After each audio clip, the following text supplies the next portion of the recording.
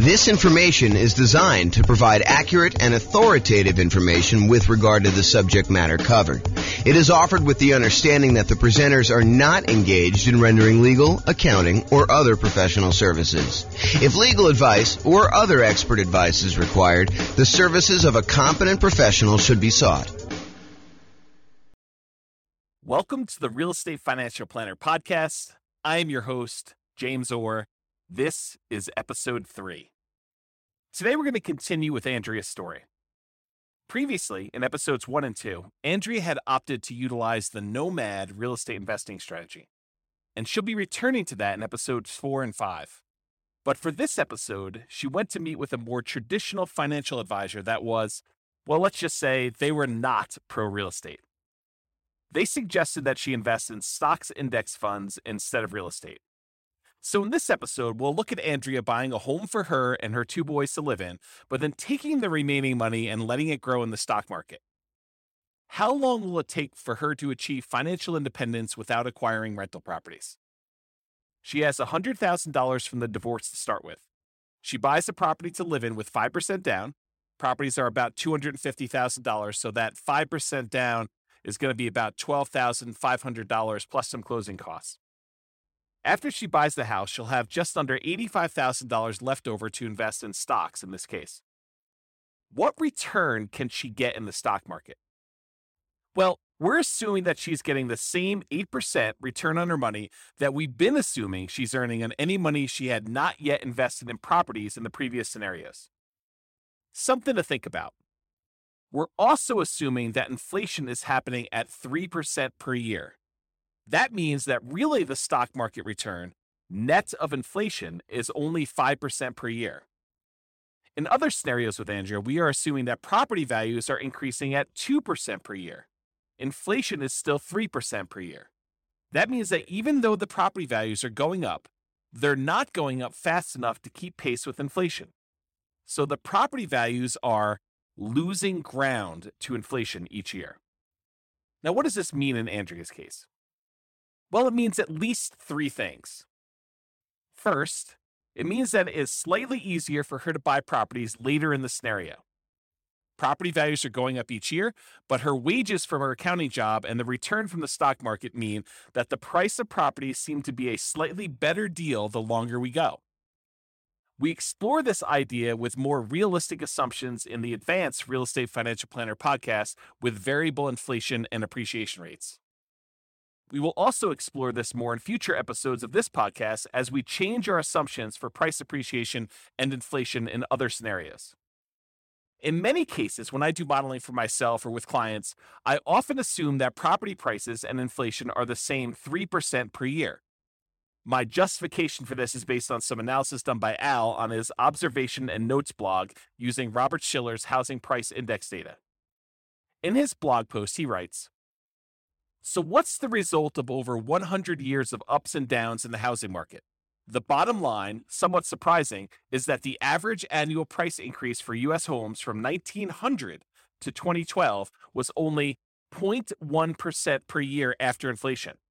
And that includes the possible one-of-a-kind increase in prices caused by the baby boom and GI Bill." Back to me. But I digress. I was telling you about the 3 ways that having property values go up slightly slower than inflation means to Andrea. Number 1 was that it was easier for her to buy houses later in the scenario. Second is the cash flow on properties she buys later is better. We're assuming the rents keep pace with inflation. Inflation is calculated using an estimated form of rent as part of the formula, and a relatively large percentage of the formula, I might add. So when rents go up a little faster than home prices, 3% per year versus 2% per year, cash flow on later houses is a little bit better to start than on the houses that she bought earlier. Of course, in the Advanced Real Estate Financial Planner podcast and in other scenarios on this podcast, we don't use these same assumptions. Third is that equity in her properties is growing slower than if property values were going up with inflation. Equity is the difference between what a property is worth and what she owes. So what if the value of the properties are not going up as fast? That means that her equity is not growing as fast. This makes it a more conservative modeling of what historical data might suggest.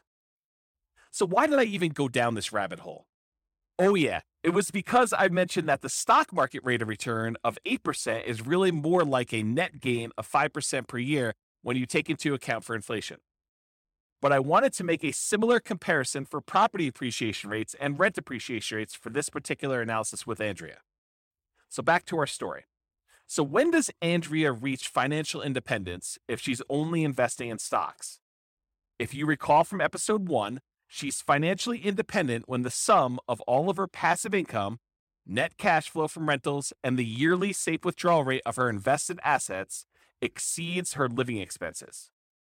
Well, let's break that down a bit. Her retirement income would need to consist of 3 things. First, passive income like Social Security, pensions, or annuities. In her case, she doesn't have a pension or annuities, but she will collect Social Security starting at age 65. That's about $1,423 per month in today's dollars. Second, net cash flow after all expenses on rental properties. In other scenarios, this was a major source of income in retirement for her. However, in this scenario, for this episode, it is 0. She has no rental properties, just the property she lives in, and therefore no rental income. Third, the yearly safe withdrawal rate of her invested assets. This is going to be the primary source of her retirement income. The financial advisor she met with suggested she can safely, and I use that in quotes because we will really need to dig into that in a future episode. But for this episode, the advisor suggests she can safely withdraw 4% of the initial amount she has invested each year, and she can adjust that amount up by inflation each year. So if she had $1 million, she could take out $40,000 per year in the first year and $40,000 adjusted up for inflation in year 2, and so on.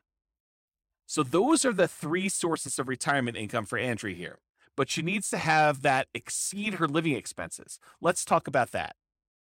First, she's living on $4,000 per month. That's what she's earning from her job. We assume that her wages from her job are also keeping up with inflation. That means that even though her income is going up, so are her expenses, and that she's really just maintaining her same standard of living, even though she's earning and spending more money with each passing year. That means, at first blush, she needs to replace $4,000 per month from her retirement income to be considered financially independent. But that's not exactly true for 2 reasons. First, it is really the $4,000 adjusted up for inflation that she needs to replace. Okay, that makes sense. To have her retirement income keep her living the same standard of living she has been living at, she needs to replace $4,000 per month adjusted up for inflation. Got it. But that's not the only thing we need to adjust for. The $4,000 per month she is living on includes her mortgage payment, the principal and interest part of the payment associated with the loan. I'm not talking about taxes and insurance. She will always have property taxes, and she will opt to always keep insurance on the property, even though she could, in theory, choose not to be insured when she no longer has a mortgage. What I'm really wanting to talk about, though, is that principal and interest payment with the loan. That mortgage payment on the property she is living in is just over $1,000 per month. There are 2 very interesting things about the mortgage payment for Andrea that I want to point out. One is about the payment while she still has the loan, and the second is about what happens when she pays it off and how that impacts what she needs to earn to be considered financially independent. Let's talk about the payment while she has a loan. When she first gets the mortgage, she is earning about $4,000 per month from her job, and the payment is about $1,000 per month. So about 25% of her income is going towards the payment on the loan. However, skip ahead 20 years. 20 years from now, she'll be earning a lot more than $4,000 per month. In today's dollars, it's still $4,000 per month, but in future dollars, it is more like $7,000 per month. But what happens to the $1,000 per month she is paying on the loan? It stays the same.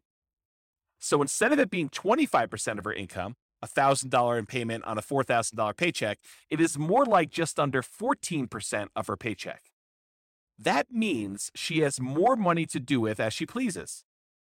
Now, all her other expenses do increase as well. Property taxes go up, property insurance goes up, food costs go up, gas costs go up, and so on.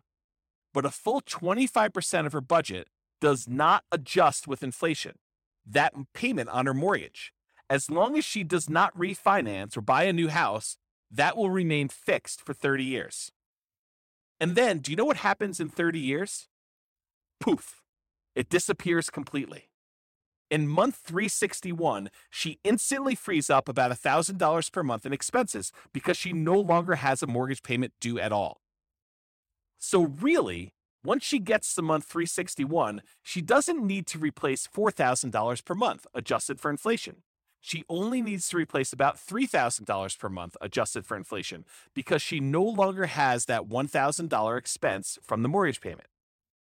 Now, I mention this because in previous scenarios, in other episodes, she is buying a bunch of properties, and it is the last property she buys that she is living in. So it is the last property she buys that she needs to wait until it is paid off to experience this reduction in need for her to be financially independent. Since she buys 8 properties before this one, at least a year apart each, that's 8 more years until she experiences the benefit of no longer having that mortgage payment on the property she is living in. Okay, so she's financially independent when the sum of all her passive income, which she just has Social Security starting at age 65, plus net cash flow from rentals, which she has none if she's just investing in stocks, and the yearly safe withdrawal rate of her invested assets exceeds her living expenses. And if it's beyond month 361, that's less her previous mortgage payment. So I ask again, when does she achieve financial independence just investing in stocks? It turns out it's month 362, just after her mortgage is paid off. She'd be about 70 years old by then. And compare that to her achieving financial independence in month 138, before age 52, 18 years earlier if she did the Nomad strategy as described in episode 1. That's a big difference. We assume she continued working at her accounting job until she reaches financial independence in both these cases. What if, in the scenario where she was investing in stocks, she just stopped working at age 65? How does that look? In that case, she'd be withdrawing money from her investments to live on starting at age 65. So her stock market investments would not be growing as fast as if she was living on her job income between ages 65 and 70. If she stopped working at age 65, she'd technically meet the definition of financial independence by month 473. That's just a little bit shy of Andrea being 80 years old. But what about net worth? What does her net worth look like after 40 years? It turns out that in the baseline scenario from episode 1, Andrea has a net worth of just over $16 million. If she invests in stocks earning 8% per year and waits until she achieves financial independence at almost age 80 before stopping working, she has a net worth of about $3.5 million. If she invests in stocks and stops working at age 65, even though she technically does not meet the definition of having achieved financial independence at that point, she's about 64% of the way to being financially independent. She would have a net worth of just under $2.4 million. So she goes from $16 million net worth during the full Nomad strategy, when she stops working in just under 12 years, to having a net worth of just under $2.4 million when working for 25 years, 13 years more than when she's nomading. Now, these numbers are inflated dollars. In today's dollars, doing the Nomad strategy is like having just under $5 million in today's dollars. Investing in stocks and working till she's almost 80 is just over $1 million in net worth. Investing in stocks and stopping working at age 65 is just over $700,000 in net worth. In all 3 cases, we assume she maintained a $40,000 per year standard of living. Of course, we're adjusting that for inflation, but it feels like $40,000 per year in today's dollars. The fact that she would end up with $16 million in net worth at age 80 doing Nomad really means she could have increased her standard of living up from the $40,000 per year. I'm not sure I'd suggest she increase her standard of living up too much higher with either of the scenarios where she was investing in stocks, because it's possible she could live well beyond 80 years old. Now, net worth is made up of equity in properties and the money invested in her accounts. In the baseline scenario from episode 1, she had about 30.6% of her net worth in real estate equity and about 69.4% in stocks at the end of 40 years. When she invests in stocks and just had the property she is living in, about 15.6% is in real estate equity and the remaining 84.4% is in stocks at the end of 40 years. When she stops working at age 65, then by the time she turns 80, she has about 23.3% in real estate equity and 76.7% in stocks.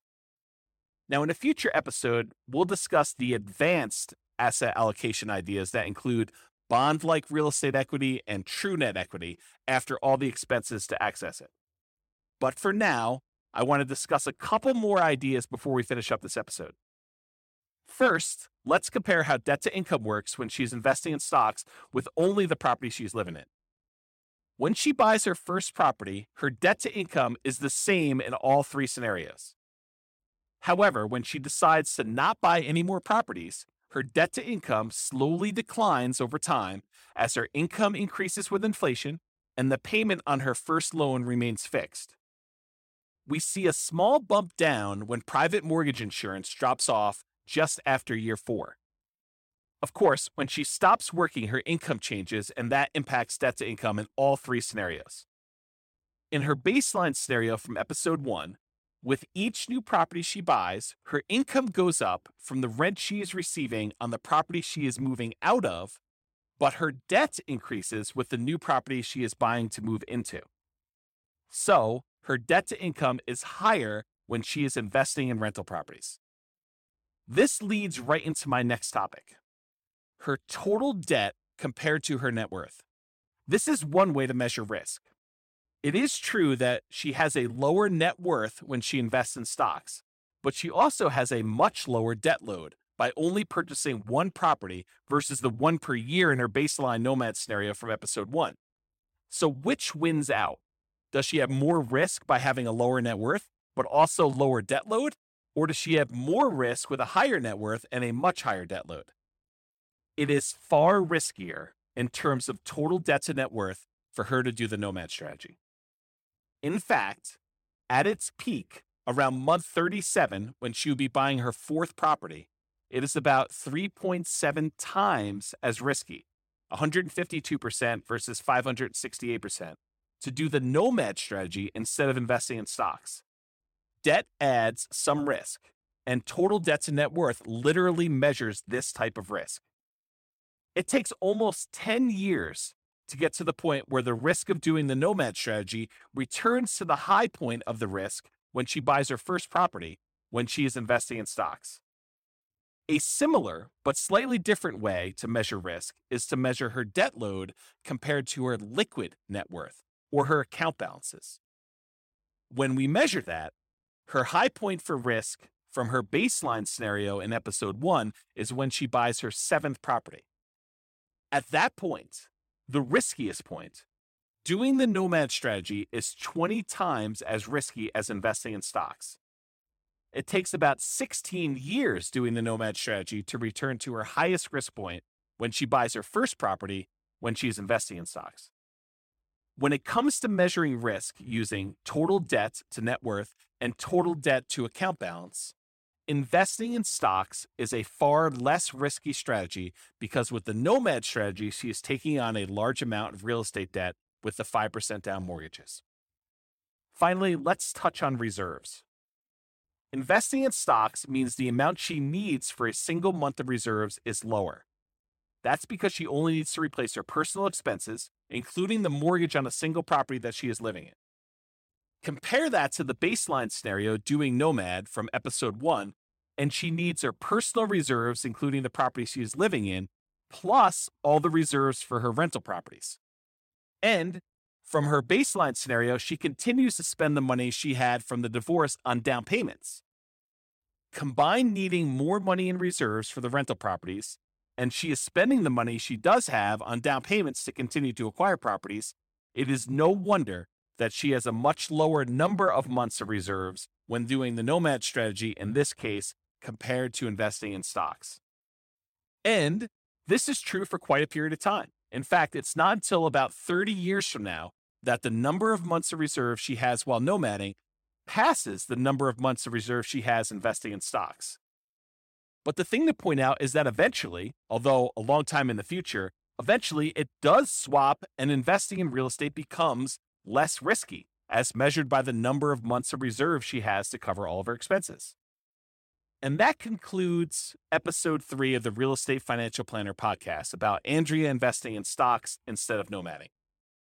To summarize, nomading has Andrea achieving financial independence considerably earlier than investing in stocks. It also likely means a much higher standard of living for Andrea after she achieves financial independence. However, it does come with some added risk, especially when we measure risk as it relates to her debt load. And that makes sense. Nomading has her taking on a very large amount of mortgage debt, whereas investing in stocks and buying just a single property to live in has her taking only a moderate amount of debt to acquire the property to live in. In general, an appeal of investing in stocks is that it often requires less active oversight and management than investing in real estate. In episodes 1 and 2, Andrea was managing the 8 rental properties herself. Is all the work and effort of managing 8 rental properties worthwhile? What if Andrea hired a property manager to manage her properties? What impact would that have on her ability to achieve financial independence, her cash flow, and her net worth? That's what we'll find out next in episode 4 of the Real Estate Financial Planner podcast.